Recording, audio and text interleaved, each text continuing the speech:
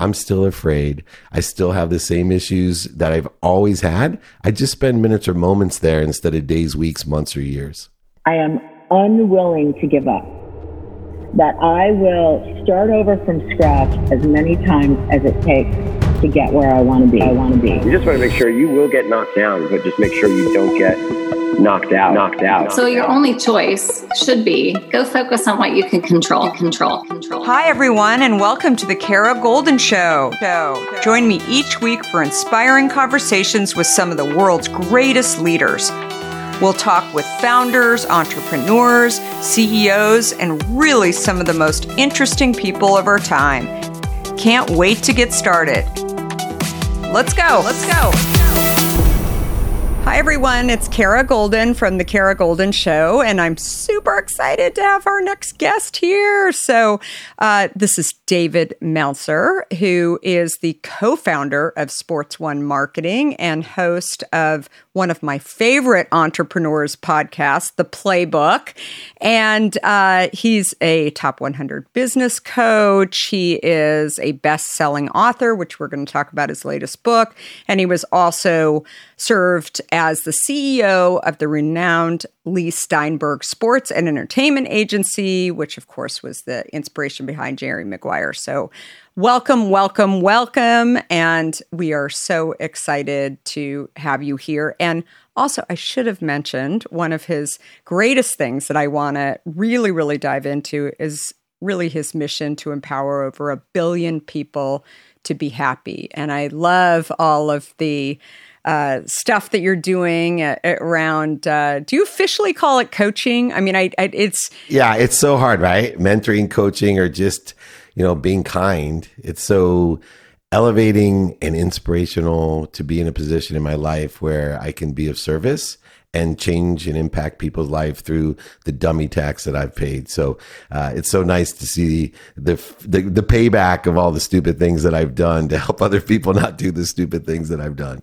You know what? I absolutely love that because I think it's so needed. I think everybody would say being kind, being grateful, paying back is super needed. But I also just think that how you're doing it is in a way that really teaches people, and especially the next generation. So total side note, but it's something that I'm really passionate about and something that I've heard from my book, actually, I'm a Gen Xer. And so I've had a lot of millennials actually say to me that, the authentic nature and me talking about some of the failures and some of the stuff that I just didn't really do right and kind of bouncing back, changing industries, doing things that I wasn't, having 4 kids when I'm starting a company, doing all this stuff that, is sort of against what people talk about. I feel like that is a lot of what you talk about, whether it's in your podcast or whether it's in, any of your books too. Yeah, I think the perception of happiness is distorted. And as I've evolved in technology since the early 90s, I've seen people amplify the wrong things. And we see that through now, especially in politics, that how powerful it can be to amplify the wrong things, and that certain perceptions and certain stories can change people's lives. And through the failures, or I should say the lessons of my life, I've learned that that's my story. And the more that I told my story and the closer I came to the truth of telling my story, the more people felt comfortable or liberated to live their lives and to live their stories instead of some facade or some unrealistic perception of how life is supposed to be or how life is. And so it really started building a life of its own with a really simple mission of understanding why people commit suicide, especially very young people. Mm-hmm. I have 3 teenage daughters. I have 4 kids too, like you. And I give my wife all the credit because she had her own business and raised those kids. And I support that. But I have to admit, she put a much more concentration into those wonderful kids. But I couldn't understand how a 12-year-old or a 10-year-old could even fathom the idea of taking their lives. Where was happiness? Where was hope? What happened? And I still get choked up talking about it. And it just kept evolving, that as I watched how social media worked and how digital media worked and the amplification, I started saying, wow, There needs to be someone out there that's human, someone that just isn't pretending and standing in front of a car that he doesn't own or a house that he is leasing, telling everyone how happy he is for being rich. Well, I have a great story about coming from nothing and thinking that money was going to make me super happy, just to realize I was happy before I made the money. And there has to be some sort of way to have both in your life.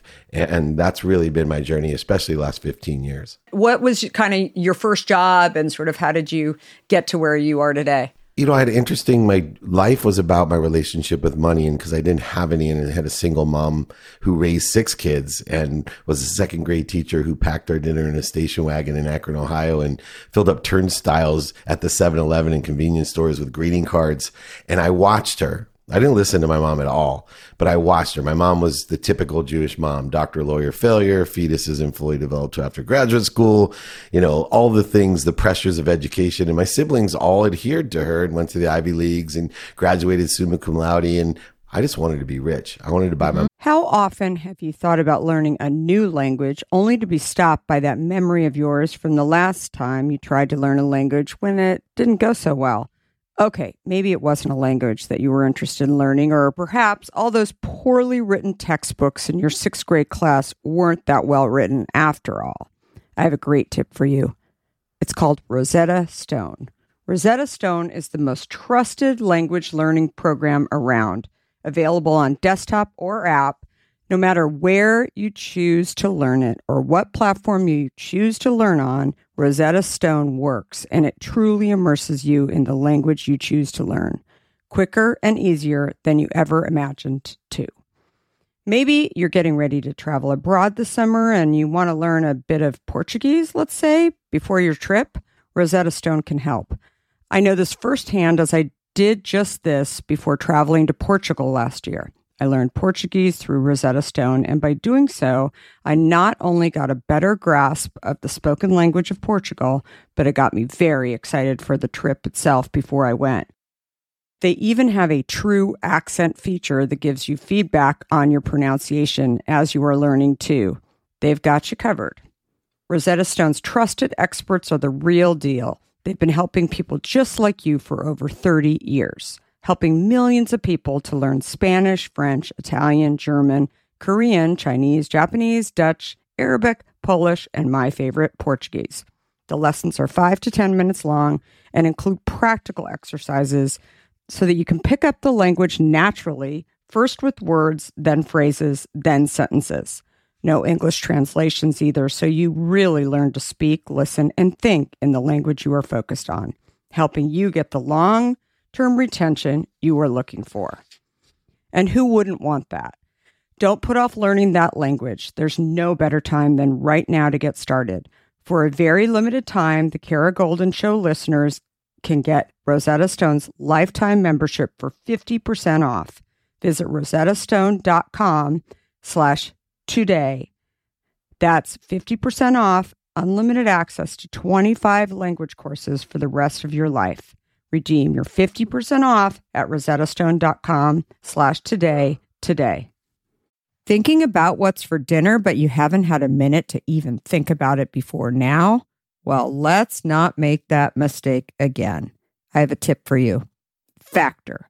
Stress-free, delicious, ready-to-eat meals, just perfect for spring and summer yumminess. Every fresh, never-frozen meal is chef-crafted, dietitian-approved, and ready to eat in just 2 minutes or less. Choose from a weekly menu of 35 options. Keto, vegan, veggie, or calorie smart, Factor has you covered.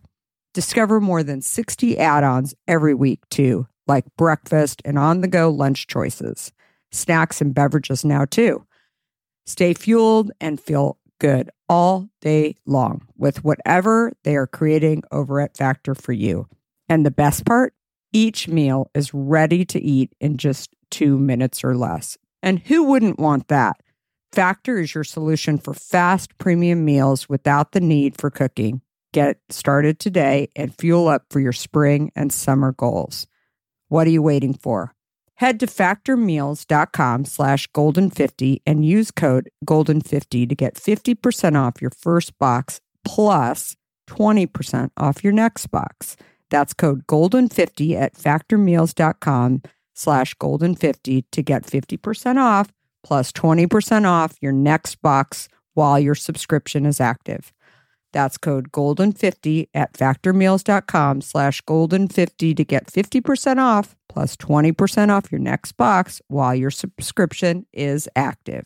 On my house in a car. And that drove me. And there's a lot of positive things from believing that money would buy you happiness and love. For example, I lived a very open-minded life because I wanted money, I was always looking for the next option, the next deal. Even at a young age, I was just looking to see what I could buy and sell, how I could hustle to make, whether it was bottle caps or trading cards or any type of weird job I could get constantly trying to make money. Even when I went to law school, still respecting my mom, I didn't just I got a great job offer to be an oil and gas litigator. I did very well. Went to Tulane University specifically to make a lot of money because they had a great maritime program. I did my research. Oil and gas lawyers made the most money. I was very money. My nickname was Money Money. Even when I played college football, my nickname was Money Money. Oh my God, I love it. All money. But I took a job in sales in the internet, and in 1992, everyone thinks that's such an easy decision. Not in 1992 with DOS computers carrying around on a luggage cart. My mom freaked out. Literally one of my best lessons I learned at that time, just because someone loves you doesn't mean they give you good advice, because I adored my mom. I wanted to be rich to buy her a house and a car. That's what motivated me. But she told me the internet was a fad and that I was making the biggest mistake of my life. 9 months out of law school, I was a millionaire. And everything from that point on reaffirmed money bought love and happiness. I bought my mom the house and a car. We sold our first company in 1995 for $3.4 billion to Thomson Reuters. I went to the Silicon Valley, learned a superpower of raising money, hundreds of millions of dollars in the wireless proxy service space. By 30, I married my dream girl from the 4th grade. I had everything I ever wanted. I was CEO of Samsung's first phone division. They called them convergence devices back then. It was a Windows CE, Microsoft. I remember. 1999. And I was on top of the world. The funniest thing was, for the first time in my life, I wasn't happy. I literally had everything. I was healthy. I had a beautiful wife, going to start my family. And I didn't know it at the time, but I was very lonely, very empty, very separated from everything. And it took about, 6 to 8 years to learn the lessons that money doesn't buy love or happiness. I ended up being the CEO of the most notable sports agency in the world, surrounding myself with celebrities, athletes, entertainers, access to everything you could imagine that you dream of: Super Bowl, Pro Bowls, Masters, Grammys, ESPYs, Emmys.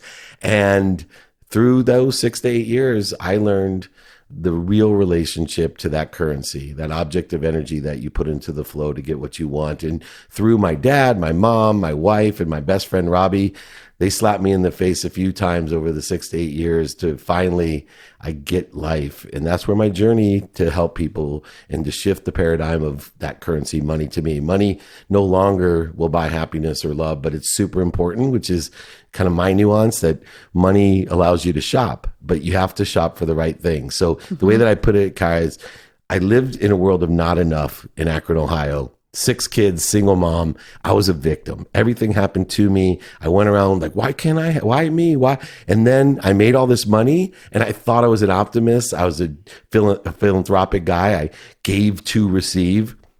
And I was living in a world of just for me. Even giving was for me. There's some acknowledgement, recognition, some trade or negotiation that had to occur even in my giving.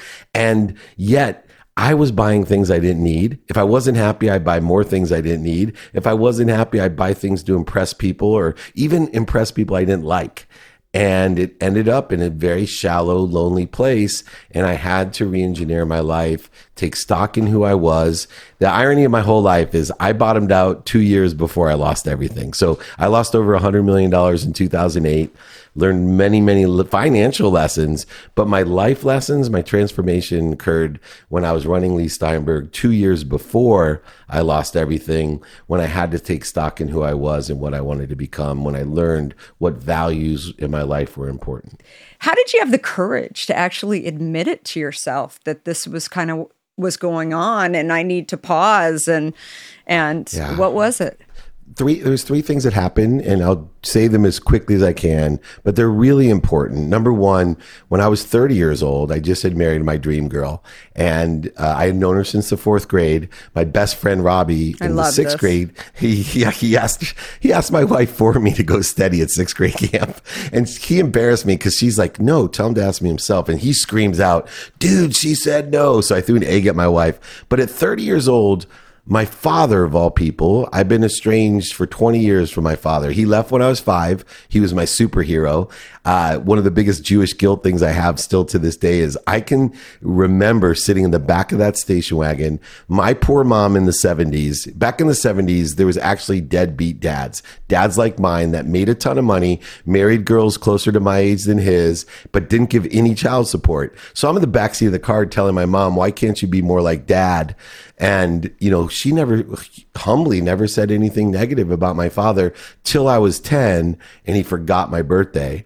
Now, it wasn't bad enough he forgot my birthday. It's that he lied to me and told me he didn't forget my birthday, that he didn't believe in birthdays. And that was such horseshit because he was celebrating his birthday, my sibling's birthday, his girlfriend's, I was like, "You're a liar, a cheater, manipulator, overseller, and back-end seller." So at 30, I get my first birthday present in 20 years. And it changed. It was the start of this lesson because I opened it. It was a beautiful sport coat. And I started to cry. And my wife's like, "What's the matter?" I said, "It fits me. My dad cares. He gets it. I'm going to get this approval that I've been looking for 20 years. I just want my dad to tell me he's proud of me." Right. And I open it up. I'm looking for the happy 30th birthday, especially made for David Meltzer or Armani. I'm looking for something. He tore all the pockets out. I was so furious. I called him up. I said, "Dad, why are you punishing me? I haven't had a birthday present in 20 years. You send me one to punish me?" He said, "What are you talking about?" I said, "I can't wear the jacket you sent me." He said, "It's not for wearing." I said, "Why would you send me a jacket not for wearing?" He said, "It's to remind you that you're just like me. And I need you to know that money doesn't buy happiness or love. I don't want you to be the richest man in the cemetery. I've made these mistakes, son. I don't want you to." And I said to him, I'll never forget, "I hate you. You're a liar, a cheater, a manipulator, overseller back, and I'm nothing like you. F you, and thanks for nothing." And I hung the jacket in my closet. Never wore it again. Never even looked at it really. 6 years later, this is how the universe works. 6 years later, I'm running Leigh Steinberg Sports and Entertainment. I'd left Samsung, and I have access to everything. I'm playing golf with my friend Rob, the guy who asked my wife to go steady. And I asked Rob to go to the Masters with me. And I told him, "You love golf. Curtis Strange invited us to his cabin. You can meet Wayne Gretzky. We go to the NetJet parties. It'll be the time of your life." And Rob, being Rob, looks at me and he goes, "Not a chance." I said, "Bruh, what do you mean not a chance?" He said, "Dave, I don't like who you hang out with and I don't like what you're doing." I said, "Come on, Rob, I'm not doing what those guys are doing." He looked me right in the eyes and he said, I'll never forget. He's like, "Dave, you can lie to me, but don't lie to yourself." I still have trouble saying it because it crushed me so much. Because it was so true. You were talking about how could you be honest? I went home once again in tears, and I realized today there's a book written about don't take yes for an answer. And you've been around these circles in the Silicon Valley, high net wealth individuals, athletes, celebrities. It's very dangerous when everyone tells you yes. And everyone around me for 10 years have been telling me yes. That nickname, money, Midas, all the false values that I had about myself and impressions, Rob shattered because he knew who I was and he knew what I was doing. And it was hard for me to take. 2 weeks after that, my life would change forever. I asked my wife to go to the Grammy Awards with Little John, the rapper. And my wife told me, "No, you're not paying attention to the family. You're not paying." I had 3 girls under 8 years old at the time. She said, "You're not paying attention to business. And I'm really worried about you. You're partying way too much. You need to stay home." I lied to her, went to the Grammy Awards, came home 5:30 in the morning, complete mess. And there she was sitting to change my life. She sat there 5:30 in the morning and told me she wasn't happy, that I was going to end up dead, that she was going to leave me, that I better take stock in who I was. And even at that moment, I told her to F off. How dare she talk to me that way? How unappreciative could you be? Look around you. Do you know what kind of cars are in the garage? I mean, I would be embarrassed to tell you everything I said. I went to bed, woke up, ready to call all my divorce lawyer friends from law school and past associates to figure out how I was going to steal her happiness and love by taking all the money.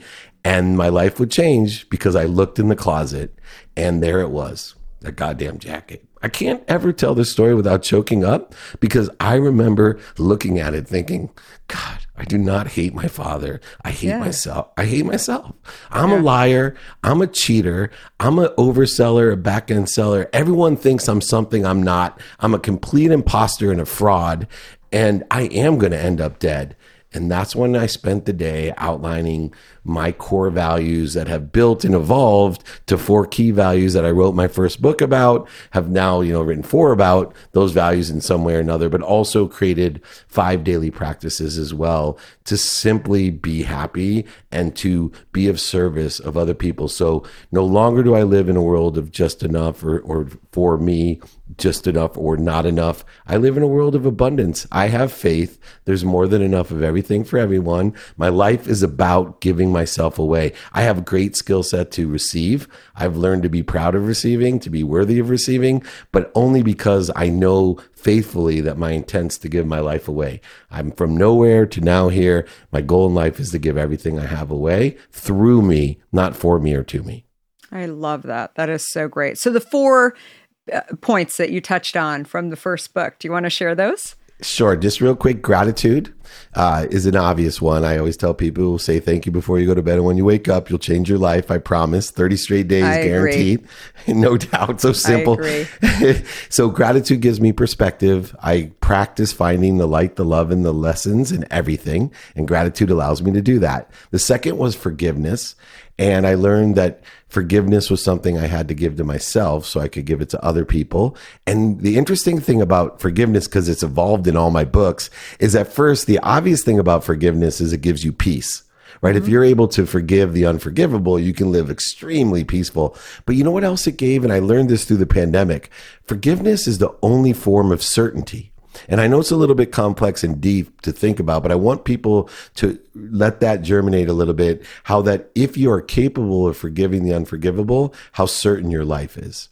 How all the ego-based consciousness, fears and voids and shortages and obstacles, they literally dissolve or dissipate. The third one was accountability. And this was powerful because I was a lawyer. I always thought in the terms of liability, blame, shame, justification.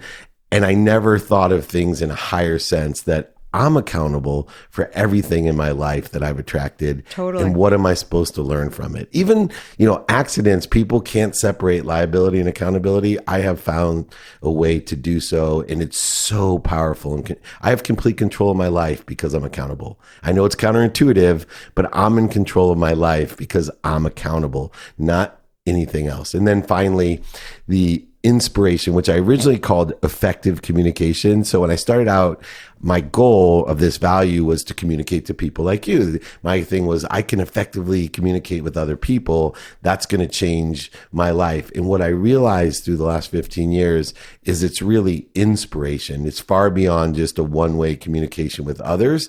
It's a communication with everything, especially the greatest source of power, light, and love that exists, that things come through me and I am supposed to clear the connection to this unbelievable source and everything else. There are no gatekeepers in my life anymore. There's only sponsors and power sponsors. One tree branch would not go to war against another tree branch. I have no judgments or conditions or attacks for a very long period of time any day.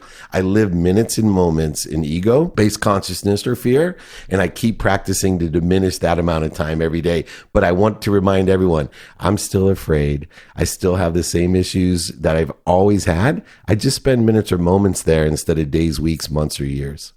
Yeah, no, I absolutely agree. And I'm such a huge believer that often when you're sitting in this, challenging spot, and it could be a, business or personal or whatever, you don't necessarily see it when you're in it, but it's meant for the journey. You're going to learn something And sometimes you can't see it until much later, but the dots, as Steve Jobs used to say, the dots eventually connect, right? And I think that they do. And I just launched my own book, and that's what I talk about in there, that it's just, all successful people have fears, they have failures, they have doubts, and the smartest ones are the ones that are owning those things and also recognizing that the dots do connect, and there's certain things that happen for a reason, and it doesn't mean that it's was comfortable at the time, that you didn't, maybe you were embarrassed in some way, but I think that it's such an important piece to go back and connect those things versus the saying that I hate the most that I've heard over the years is forget about the past. Right. I've always said, no, I don't know. Like, there's stuff where you can actually look back. You can don't dwell on it, but also look at those times as learnings on how to be better and how to do things, which I know you talk a ton about in your podcast. What was kind of the biggest thing, I have to touch on your time CEO with Leigh Steinberg? What was the biggest takeaway from your time there? For me, because Leigh had his own personal problems, alcoholism, it's a disease, it was the idea of being kind.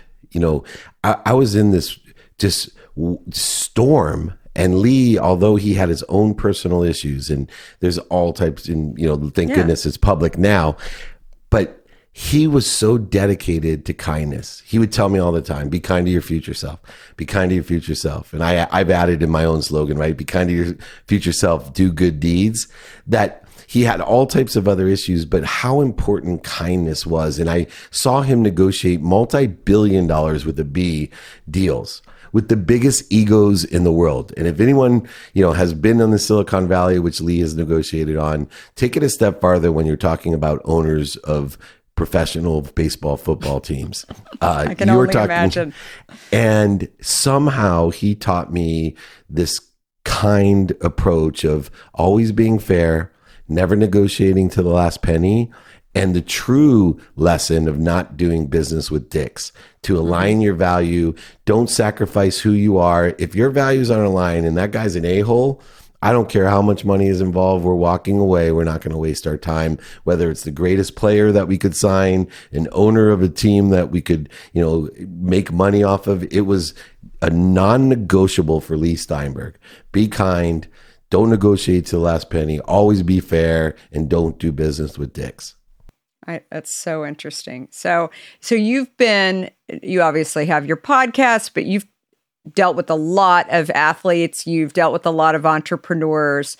You've interviewed entrepreneurs like Gary Vee and Joe Foster, and I guess he's an entrepreneur as well. But John Hennessy, what do you think is the consistent thread between these, phenomenal athletes and entrepreneurs? Is there a consistent thread? I will tell you no that doubt. Female entrepreneurs in particular, I've noticed that most of them that I know played sports at least through high school. Yeah, there is one common denominator, men, women, and I've had some extraordinary women entrepreneurs like Cindy Eckert and Kim Perrell and some just amazing women like yourself. And I'll tell you, there is absolutely one common denominator, and it's real simple. Every person, celebrity, athlete, entertainer, billionaire, millionaire, entrepreneur, they have a desire that they must be what they can be. That's it. That's the common denominator. They get their whole different directions. And that's why the women are athletes, is because that's an area where if you have that personality trait, that characteristic, athletics at a younger age are completely synergistic and supplementary to that desire to be what you must be, because you can prove your potential. And Chris Gardner from the movie with Will Smith, The Pursuit of Happiness, my biggest joke with him, right? I love that movie. I told him he screwed up the title, and he's always joking with me. He goes, "What are you talking about?" I said, "Honestly, Chris, it should be happiness is the pursuit. because the people that pursue things, that desire to be their best, to pursue their potential, that don't listen to other people's limitations, that don't pursue what other people want or what's missing or what they don't want, people that truly have that vision like you, man, that's the common denominator, hands down. I see it in every single person I've interviewed. Yeah, absolutely. I think that the other thing I learned at a very young age, my dad had a rule in our house. We had 5 kids. I was the last of 5, grew up in Scottsdale, and my dad had a rule that we always had to play sports. And so it was the search. It was like the stress in our house. And so I was either running or I was a gymnast. And then I remember that during certain times a year, the only thing that I could play was softball. And I hated softball. I was so bad at it that it became this joke, because there were people that were so much better. They'd put me, they'd sit there and like the poor coaches would be stumped. Like, where do we put Kara? She can't catch. She can't, she can run. She's like an okay hitter, but she's not. But what I learned was just being humble and having an appreciation for people being better than you.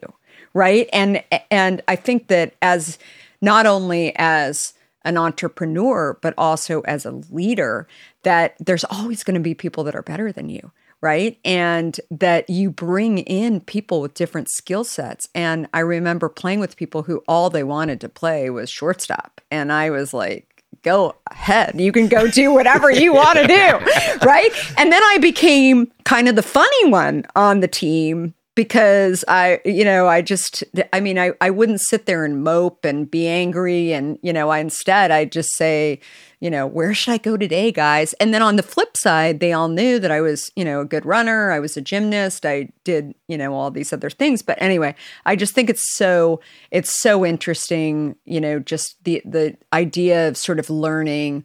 Because I think that there is this demon that goes on, especially in building a company. So many people have said to me in building Hint that, how could you get started knowing that there were these giant billion-dollar companies like Coke and Pepsi?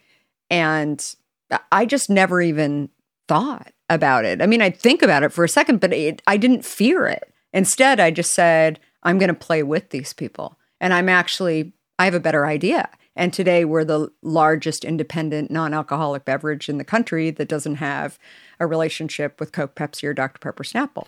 And, which is why they all want to acquire you. I mean, but it's an interesting thing, because I think I'm okay with having like really good people out there and really big companies sitting next to me. I don't sit there and like lose sleep over them. I just say we have to figure out how we're different. And we're not only different from a product standpoint, but over 50% of our business is direct to consumer, which, during the pandemic, it was a big deal. And, for those companies that didn't have it's still that a big deal. And it's a big deal. And so that was something we've been doing for the last 7 years, quietly. There's a lot of people who don't know that we are the largest independent non-alcoholic beverage in the country. It's a big deal. And really big deal. But again, you don't have to like sit there and broadcast it all day long. You just, we're the tortoise and the hare story, the underdog that just keeps going and keeps going forward. But again, I think that goes back to athletics and the better people versus the demons that go on, because I am competitive, but I'm also, I pick my lane and I pick the things that I know I can do and try my best to learn all these things. But I also know how to bring people in who are better than me. And I confidently say that, that I actually had launched the original website on Hint and learned how to code. And I didn't know how to code, but I learned it. And it was terrible. I was embarrassed about this website for the first 3 years. I was like, can somebody just like redo it? 'Cause it's really bad. You of softball. Right. And I said, just redo it. But then we did. We ended up redoing it eventually. But it was because I brought in people that were way better than me. But I still know enough about that business. I still know enough about softball to be able to go to a softball or baseball game or whatever. But again, I think that there's that consistent thread. So, but getting back to you and your amazing podcast, The Playbook. So you have talked to a ton of businesses, entrepreneurs along the way. What was one of the better interviews? Not the most interesting. I won't put you in that position. 600. Yeah, we have over 600. So I probably can remember, but I will tell you that Deepak Chopra, and I normally have an interview where I'm looking for the broad mass understanding and questions. I'm more interested than interesting. So I ask questions. My goal of any interview is like, no one's ever asked me that, or, and that's where I want to get to. But Deepak Chopra, I went at him from a personal perspective. I wanted this opportunity to be my own.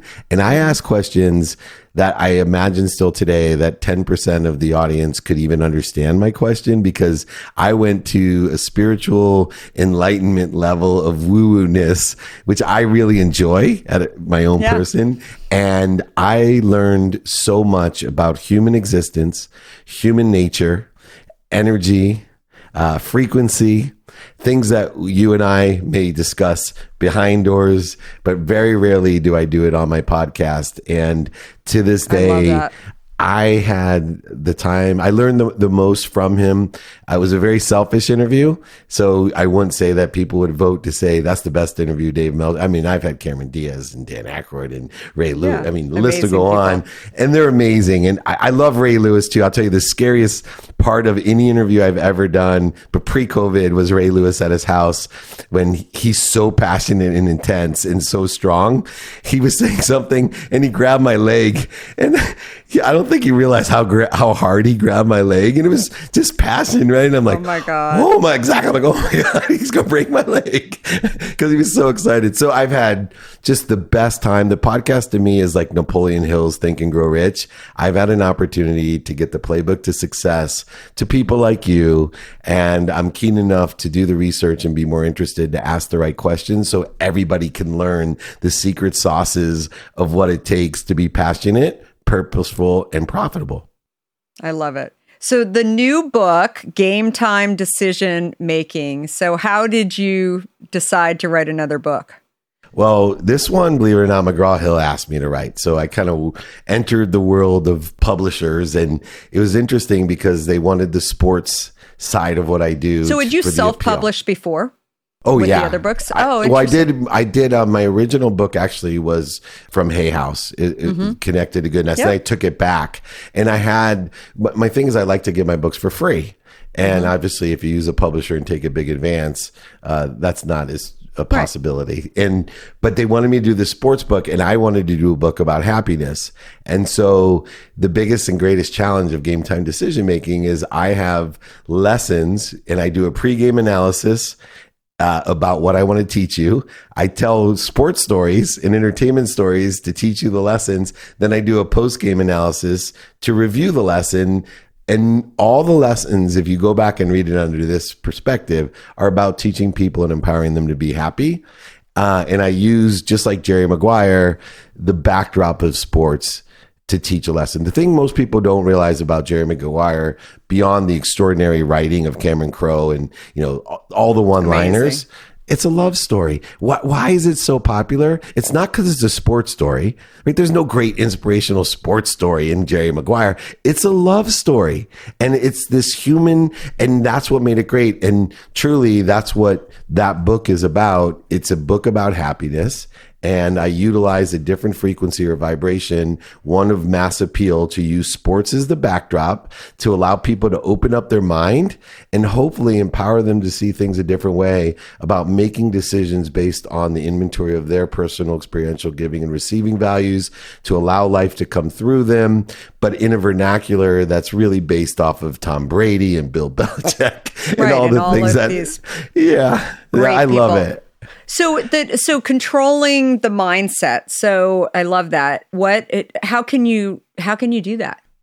Practice. So everything I believe is in the conscious continuum, and our bodies, minds, and souls need practice. There's books like Outliers, as you know, that goes through the consistent behavior. Well, I believe that practice is the key. So to that extent, we practice controlling our mind. I call it being a ferocious Buddha.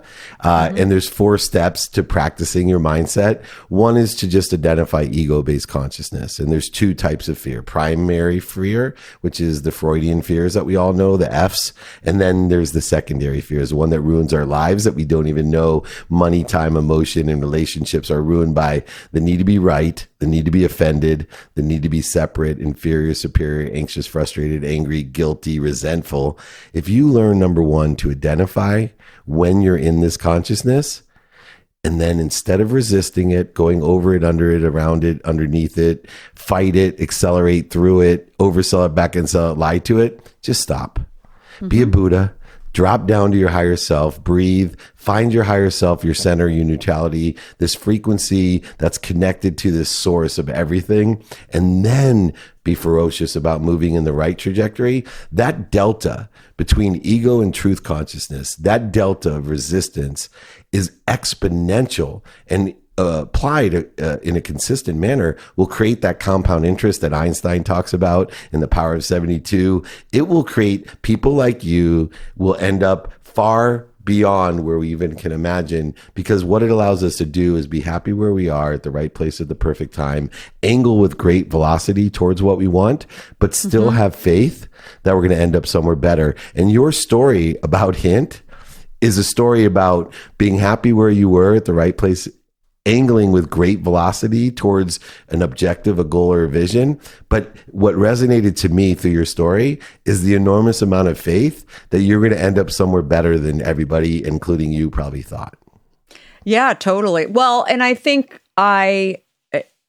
something that I've talked a lot about over the last year is that I didn't realize, so prior to launching Hint, I was at America Online and I was running their e-commerce and shopping partnerships. And I had been through that hockey stick in the late 90s. And I was starting my family and decided I didn't want to be on a plane all the time. And so then ended up leaving. And AOL wasn't in a free fall at that point, but it was sort of naturally kind of leveling out the way that it was supposed to level out.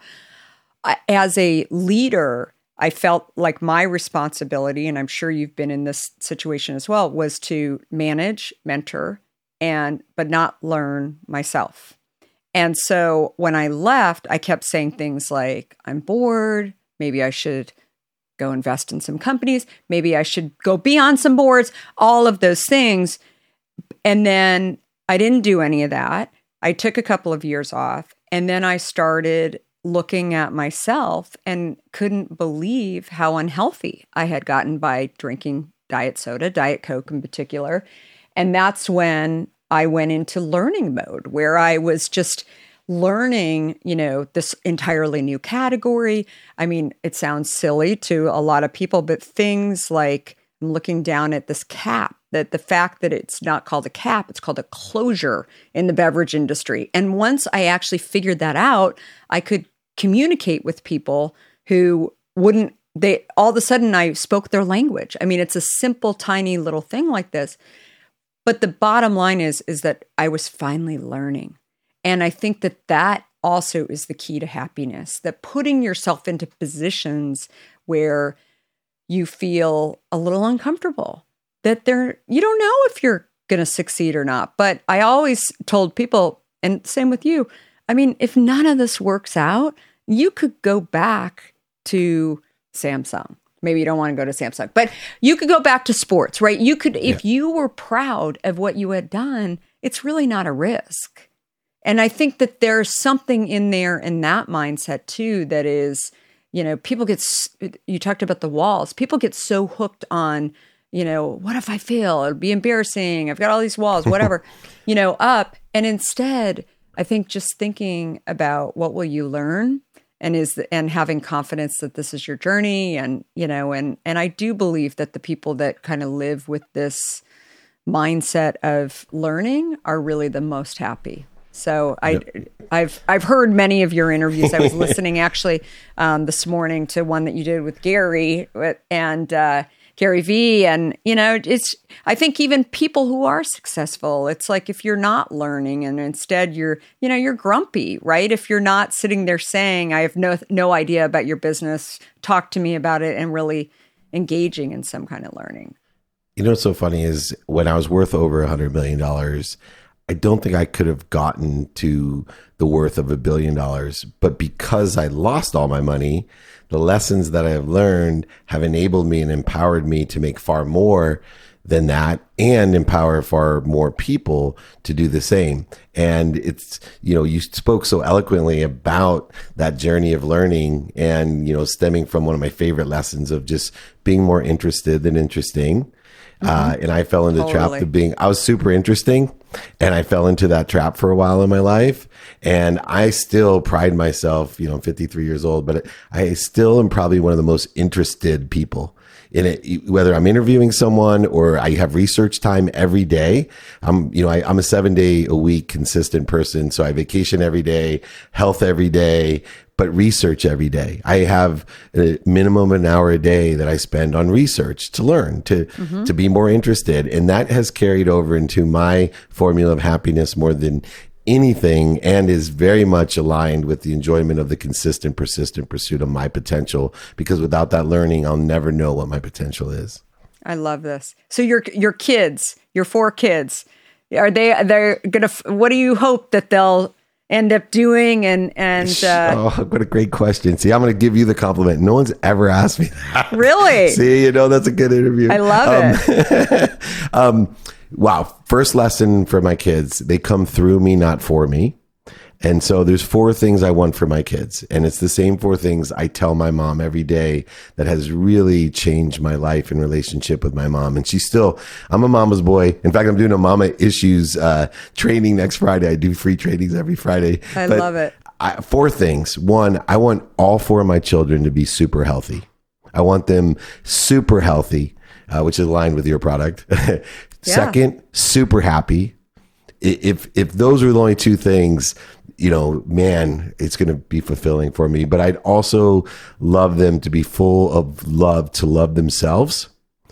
So I want them to be healthy, happy, and love themselves.